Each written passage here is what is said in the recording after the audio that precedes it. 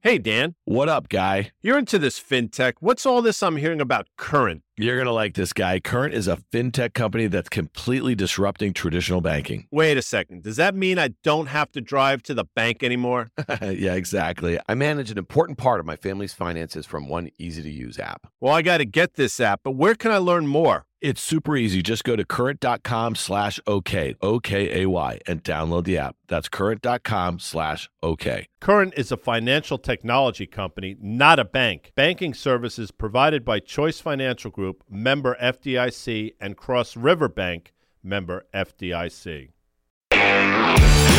Welcome to OK Computer. I'm Dan Nathan. I am joined with Gene Munster. He is the managing partner and founder of Loop Ventures. Gene, welcome back to OK Computer. I'm a fan. Thanks, Dan. Thanks, bud. Well, listen, last quarter, we had this great pod. It was you and me. It was one-on-one. We hit the big five earnings. They're all coming in the same week. You know what they are. They're Apple, they're Microsoft, Amazon, Alphabet, and Meta. And we're going to hit all of those because they're all reporting this week. You have positions in some. You do deep research in all of them. But first, Gene, I want to take a quick step back. There were some big movers over the last week or so in tech earnings. And Netflix had that huge rally. We had Snap that had that massive 30% one-day decline after their Q3 results.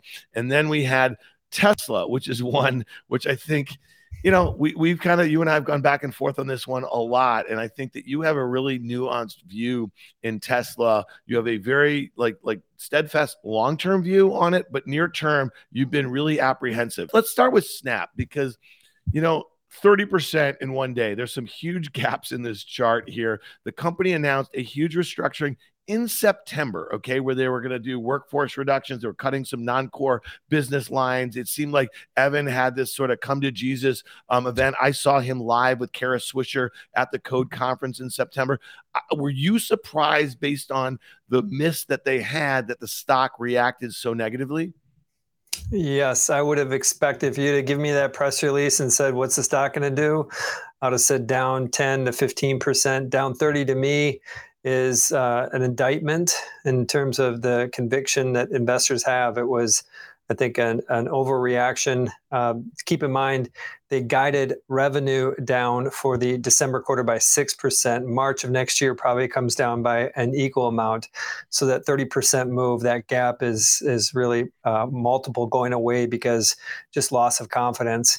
It's unfortunately not the first time that Snap in the last year has had one of these big down days. And I think that probably plays into it.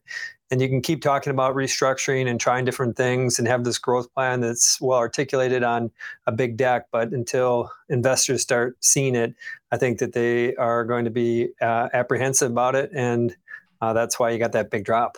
All right, so $8.50. It traded as low as I think 740 on Friday. So right now, as we're taping Monday afternoon into the close, it's $8.38. So a decent bounce today after that down 28% on Friday. But was there any silver linings? We know again.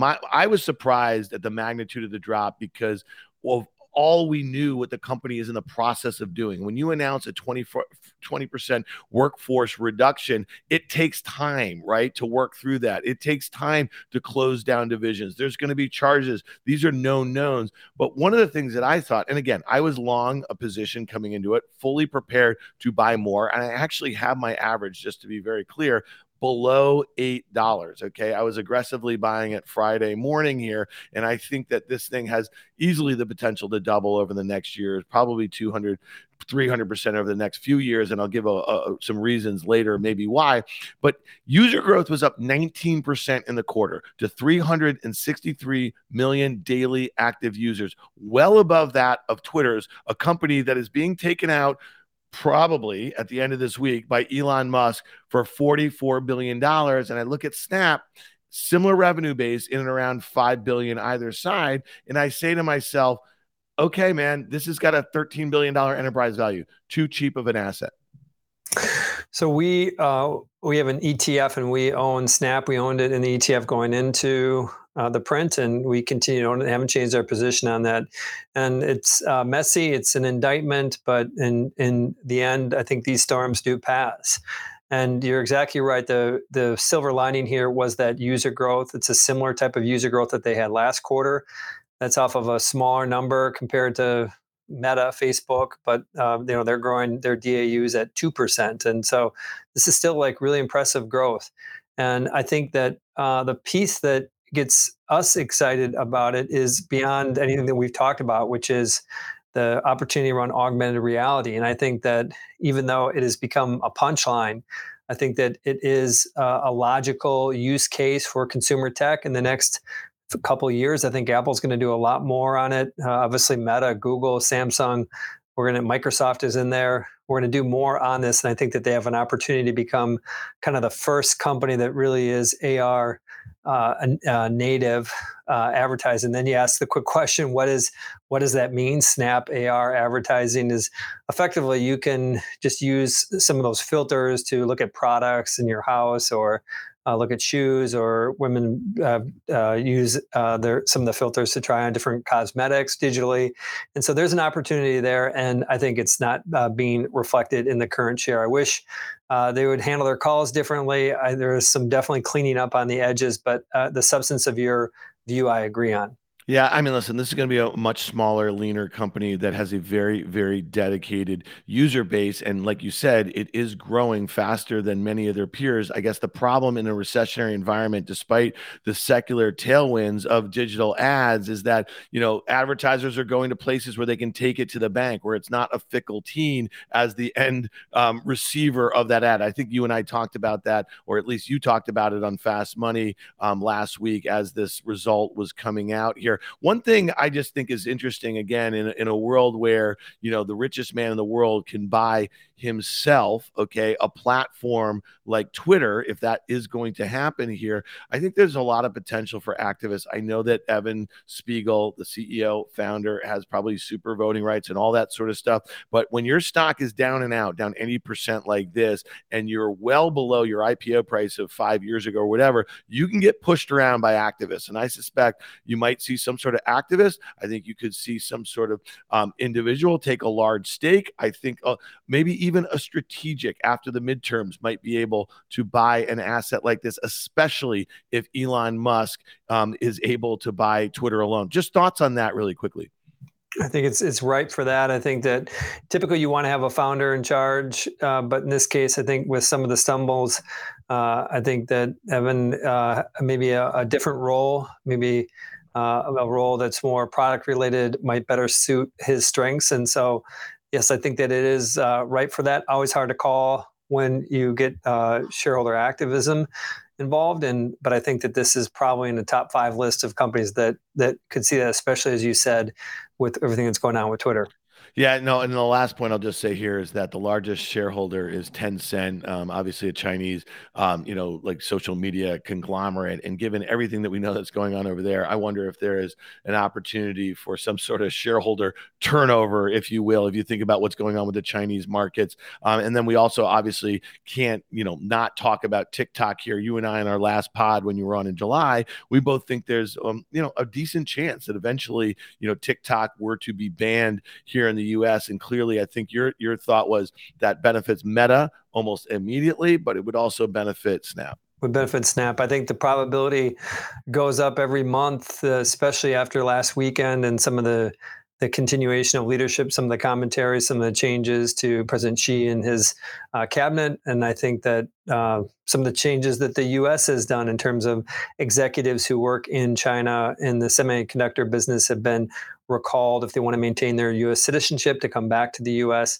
I mean, TikTok is right in the vortex of everything that's going on with this. And I suspect that it's not going to be available in the U.S. within a year or two.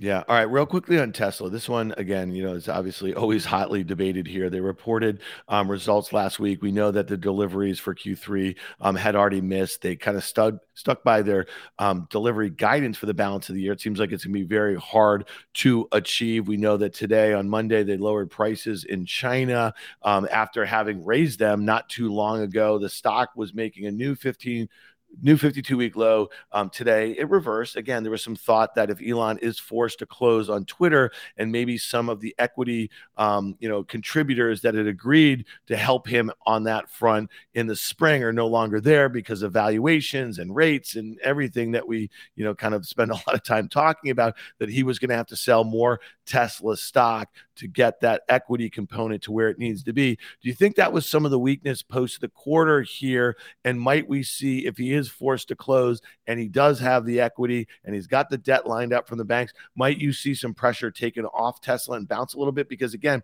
this stock a month ago was trading above 300 and right now it's $210, down 40% of the year, down 50% from year ago levels. I think he probably is selling. I think that's putting pressure on the stock. I think that you will see a form of a relief after everything comes to fruition here. And what's the reason why? You mentioned all those different factors in terms of raising money. I think the piece about some of the money coming from outside of the U.S. seems to have raised some eyebrows in Washington, and I think that element is probably the most stressed piece of it. So I think that I think he probably is raising some money here. There wasn't enough in negativity, I think, in the quarter in their commentary to suggest that this kind of continues to fade when the overall market is kind of holding up. And so I suspect that there's some other X factor going in. And as you said, would expect for the stock to reverse. And ultimately, I come down to maybe beyond just a kind of a quick bump back up in shares. I think that there's still this bigger question about where Tesla is.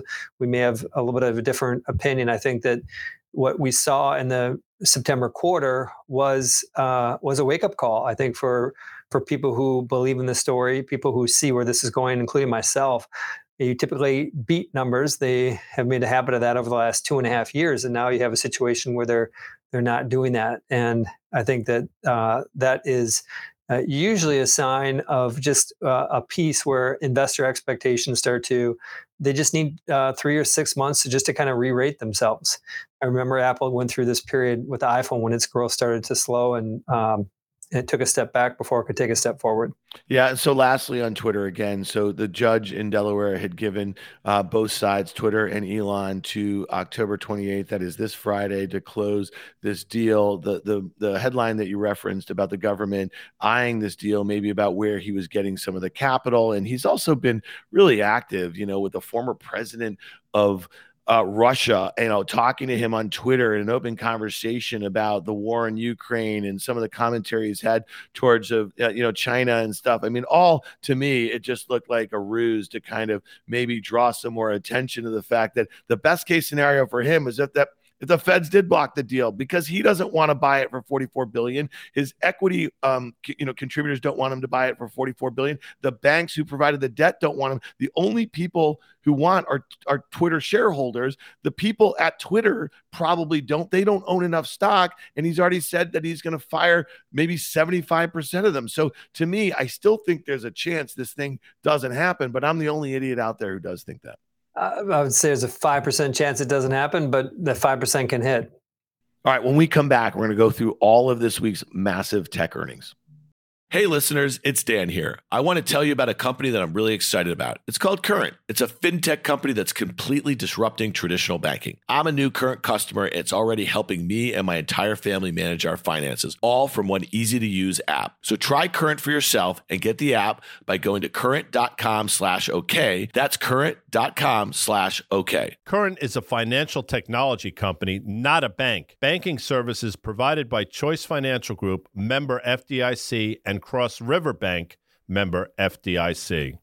With CME Group's micro-sized futures and options, you can access the same transparency and liquidity of the benchmark contracts with less upfront financial commitment. Diversify your portfolio and manage your exposure with the flexibility of CME Group micro contracts in crypto, metals, FX, energy, and equity indices. Learn more about what adding futures can do for you at cmegroup.com/micros. This is kind of like the Super Bowl tomorrow night. after the close on Tuesday, we have Microsoft and Alphabet reporting. I think Microsoft is probably the one that's more interesting to probably both of us. I know that you own Alphabet, so Alphabet's results are interesting to you. But as far as trying to kind of read the tea leaves and kind of, extrapolate what one of the largest companies by market cap, by revenue, all of the geographies they touch, the dollar exposure, the enterprise exposure, right? A lot of things going on here. Talk to me a little bit how you're thinking about this Microsoft quarter. The stock has, underperformed the S&P a little bit. Obviously, it's the second largest component in the S&P, also the second largest component in the NASDAQ, but, down about 26% of the year. The NASDAQ 100 is down 30%. The S&P is down 20% here. Is this like the big kahuna? Is this one that's going to set the stage for the whole week? I don't think it'll set the stage for the whole week. I think that it is going to, obviously, along with Google, is going to have a big impact on it. But I think there's some factors that are impacting Microsoft that investors will probably say are more related. And obviously, that's on the enterprise. And you mentioned about Musk cutting 70% or 30% or 80%, whatever the number is. He's going to let some people go at Twitter. And that's been a pretty common theme amongst, some of the information workers is some of these headcount reductions. We've heard a lot about that from big tech over the last few months. Very different than if you think about the bell curve of the labor curve and think about other jobs that you don't hear about companies laying off. You don't hear Chipotle laying off people who are working in their stores or trying to find people to do that. And so I think that, this kind of rationalization in terms of what's going on in the enterprise, I think Microsoft is at more risk. They are at risk. I think they'll probably talk about some of that risk in the quarter. I don't necessarily believe the stock is going to implode because there's no other place for these businesses to go. They are still the gold standard in terms of work tools. But I think that is a factor, and I think we're going to see more of that. Even if GDP growth is good in the most recent quarter, I still think that businesses are starting to cut essentially informational workers, and I think that Microsoft's at risk. We did see, in Q2 results, a deceleration in cloud growth among Microsoft, AWS, right? That was kind of a theme throughout. So I wonder if that's kind of something that we look back at the end of this week and just say, maybe that was a little bit of a canary in the coal mine. And then when you think of some of these, SaaS companies that sell, licenses to seats, if you're starting to see, as you call them, information workers being laid off, I mean, that's the sort of thing I think that people like me are really looking for, because we haven't really seen that yet in the enterprise. And I know that back in June, and I think you and I talked about it, I think it was like the ServiceNow CEO, Bill McDermott, had kind of made some comments about, slowing enterprise demand, at least from what they were seeing, but it wasn't really confirmed among many of its peers at the time. It wasn't, and it's in some cases, just this idea of a slowdown in terms of hiring. It sounds out of touch with reality, but if you'd rewind 9 months ago, a year ago, and say that the housing market's going to slow down, that would have seemed like a comment that's out of touch. Yeah. And lastly here, so Microsoft, again, the stock was trading a year ago above 340. It's trading just above 240 right now, trading about 24 times this year. I think high single digits expected, EPS growth, maybe 10% sales growth, flat margins expected, 68% here. Obviously, like all this stuff that generate tons of cash. I mean, things are going just fine here. Does 24 times bother you at all this year and 21 times next versus an S&P that's likely to trough somewhere 13, 14 times if we really are in a recessionary environment at some point in the next, let's call it, couple quarters? Yeah, I think you can find better places to have outperformance. We own some of large cap tech, and we don't own Microsoft. And I think that does the 24 times bother me? I'd much rather own Apple, just given some of the other opportunities that they have longer term than something like Microsoft. I think Google, better optionality value. Understand that Microsoft has, of course, a stable business, but for you to kind of earn and retain and grow a multiple, you got to be inspiring investors. And I still think cloud isn't enough to inspire. They're just not doing enough in AR. And it's still a relatively straightforward, dare I say, boring business right now. And I think you need a little bit of spice to keep the multiple up. Yeah. All right. Let's talk about Alphabet. They report tomorrow after the close, and expected. We're just looking at out years, you and I, at this point, right? So if we're just talking valuation, 2023 expected EPS growth about 15%, maybe similar, a little less on the revenue side, trading about 18 times, about as cheap as you've probably ever seen Alphabet, right? If you think about it, very stable margins. Talk to me about this one because again, you can take what Snap had to say and some other ad platforms. You can try to extrapolate that to Google. I think probably you following this company for more than 15 years, you tell you that's usually a fool's errand because they're the ones kind of setting the stage. They're not the ones being displaced here and here. Thoughts on Google? Again, the stock's down 30% of the year. It was trading at an all-time high, a new all-time high after they reported their Q4 back in February. Remember that huge gap there? Yeah. Filled in the whole thing. And now, distant memory. Yeah, well, it's just fascinating to me because again, I know that a lot of the fears that a lot of tech investors had about valuations at the time because they were certain that interest rates were at least going to come off of that zero, interest rate bound. I don't think many thought rates would be as high as they are, resetting valuations. This valuation looks reasonable. The question is, can they achieve double-digit earnings and sales growth next year? Because then 17, 18 times seems reasonable for Alphabet.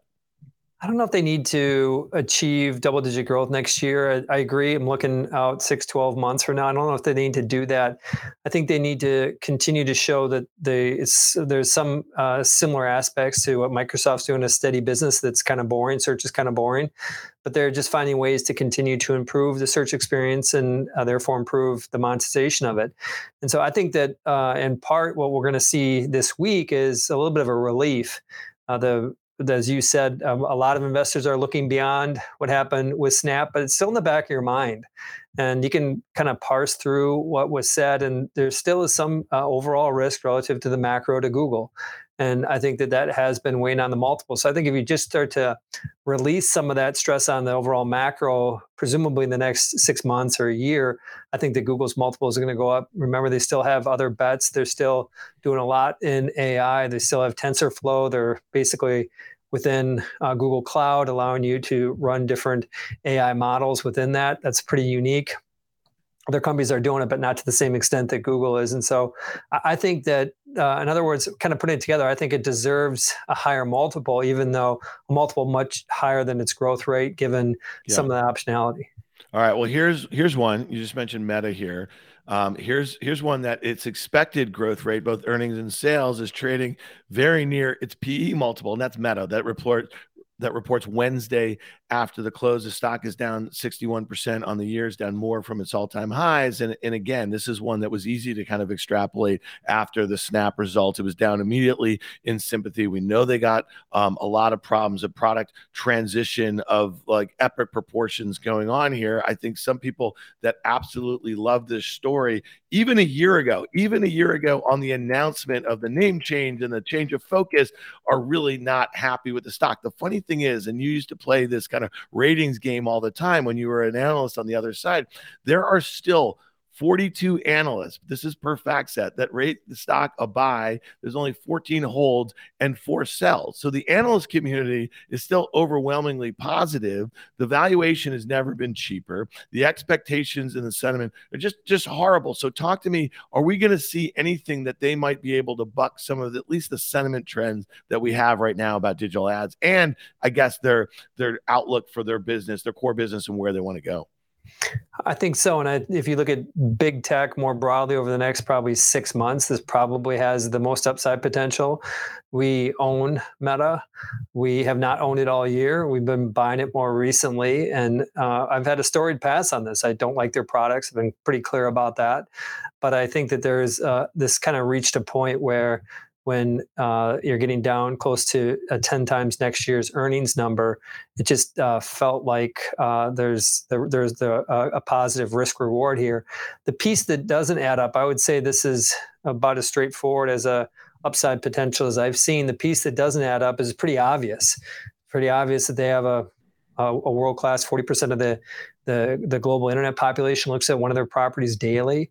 You have that's really important to advertisers. They're going to be around for a long time, but the stock still just doesn't move. So that is a little bit concerning. But I think when you put it together, I think we're going to look back 2 years from now, and I'm probably going to say I don't like their products, and I think the stock's going to be higher. Yeah, well, it's interesting. I mean, I almost feel like if this thing had one more gap, like one more gap lower, Yeah. where, and then you had like a downgrade of just guidance, a downgrade of just, like ratings on the sell side, investors just kind of finally hate sell it. You know what I Right. mean? We haven't had the snap capitulation point on Meta yet. Yeah, and I'm kind of with you. I took a shot and I tried to buy some earlier this summer, and I don't like anything about the company. I don't really like, Zuckerberg either, and what his vision of the future is. But if you're just thinking about it divorced of all of that sort of stuff, I would think if there's one more gap, maybe down 15-20% or something like that above $100, like it, I'm hard pressed to think that this thing won't be a double at some point in the next 3 to 5 years. All right, let's hit this one. This is actually the big kahuna. I said it before. I mean, that was, Microsoft's the big kahuna for Tuesday, but this is always the big kahuna. And it's Apple. Reports Thursday after the close. The stock has massively outperformed the market this year, down only 15%. It seems like even on down days when things are getting, shot, and like this one is always just like money just coming into it. It's coming out of other stuff and it goes right into Apple. And again, let's talk about geographic exposure, dollar exposure, obviously China supply chains, not only depending upon obviously the manufacturing there, but also the sales outlet, right? We know that Europe is obviously a huge region for them, and we know that that's a bit depressed here. Thoughts on Apple? Like, is there a scenario where Apple, and this brings me back to, remember early 2019, I think it was like the second trading day of the year in January, where Apple had their first negative pre-announcement, I think over a decade. And it was specifically on China. You probably came on Fast Money that day. Pandemic China related. Yeah, well, no, this was pre-pandemic. This was this was just China slowdown. Yeah, you know what I mean? I'm So back now. how is this company so much better managed than they were, let's say, 3 years ago, that they've been operating in a very difficult environment? Where are the products just that good, where the demand's always there? I was never a big believer in these super cycles, the next 5G phone or this and that, whatever. But like, the relative strength is something that it'd be stupid to ignore. And I think one of the ironies about their strength and what's happened with the stock is that the piece that has been historically criticized, which is the hardware hit and miss, boom and bust type of a cycle mentality with investors after some of the pain that happened in the smartphone hardware world years ago.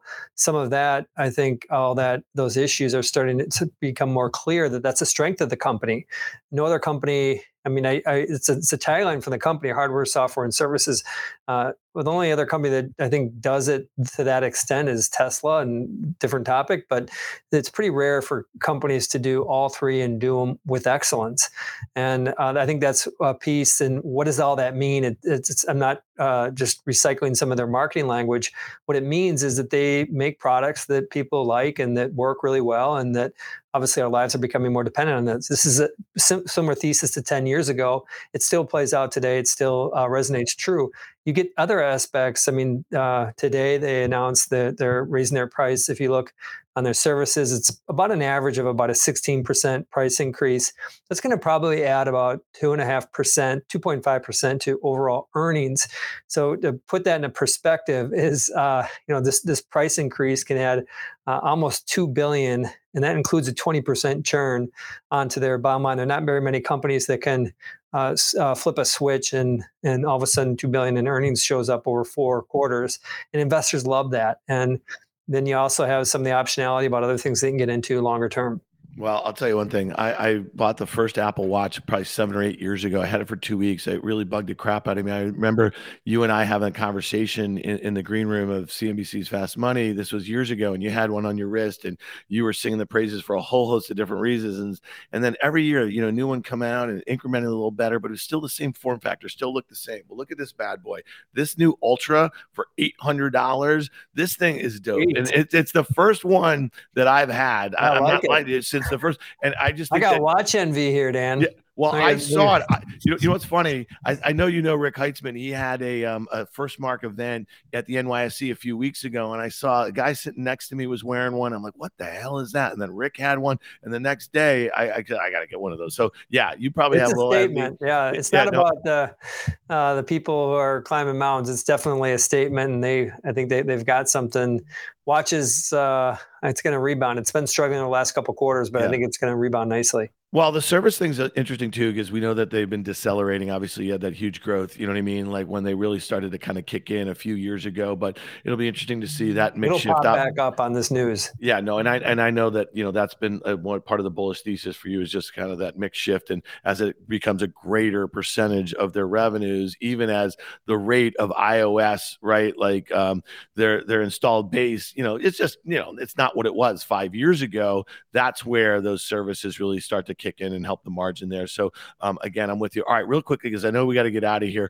Amazon's the last one. This one to me is just so curious because after the huge ramp, right, in during the pandemic, the stock then went sideways for the second half of 2020, where a lot of mega cap tech was still going berserk. It didn't do anything last year, went sideways still, and then had this precipitous drop this year. At one point, it was down from a high from last summer, 2021, at 188. And it traded just above 100. It had a huge rally this summer when the NASDAQ rallied 20%. It rallied like 40-some% here. Thoughts on this one? Because this is the one of the mega caps that I think I would love to kind of own in and around this kind of $100 level if it were to get back there. I know it's well above that, but that's where it was just a couple of weeks ago. Thoughts on Amazon into the print and maybe kind of looking past the print? So into the print, this, for me, it's a wild card. Feel good about Google, feel good about Apple, feel surprisingly good about Meta stock. But I just don't know how this one's going to play out just because of all the cross currents related to costs and what's going to happen with consumer demand, what their commentary is going to be in December. So it's hard to kind of judge that, but I would come back to, there's just some, what we call an undeniable truth, which is no one's going to compete with Amazon. And when you kind of zoom out and look at this longer, I mean, the logistics piece of it, who would have ever imagined 5 years ago we're focusing on logistics as one of their competitive advantage? It's a huge advantage. And they overbuilt more recently. They're going to tighten that up, but still no one's coming even close. And so I think that, when you just fast forward 6, 12, 24 months from now, I think that this company's going to be in a great position. And just because they really don't have any competition, I don't consider other e-commerce companies really competition for Amazon. All right. So one last question to you before we get out of here. I think we played this game last quarter into the Q2 results.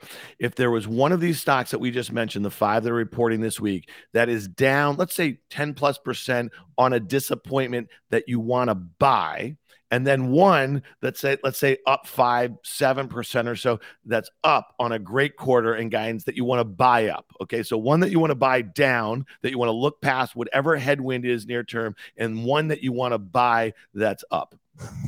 So I would, if Apple is down 10%, I would be all over it. I think that would be, that would be a gift. I don't think we're going to get it, but that would be a gift. And then the second one was one it gaps up. You want to buy more of it? Yes. Be Meta. Okay. All right. Fair enough. All right. Gene Munster, you're the man from Loop Ventures. Thank we really you, Dan. appreciate these conversations. We all get smarter listening to you. All right, man. Well, let's have you back and we'll just do a little bit of a recap at some point when the dust settles. Thanks a lot, Gene Munster. Thank you. If you like what you heard, make sure to hit follow and leave us a review. It helps other people find the show. We also want to hear from you. Email us at contact@riskreversal.com.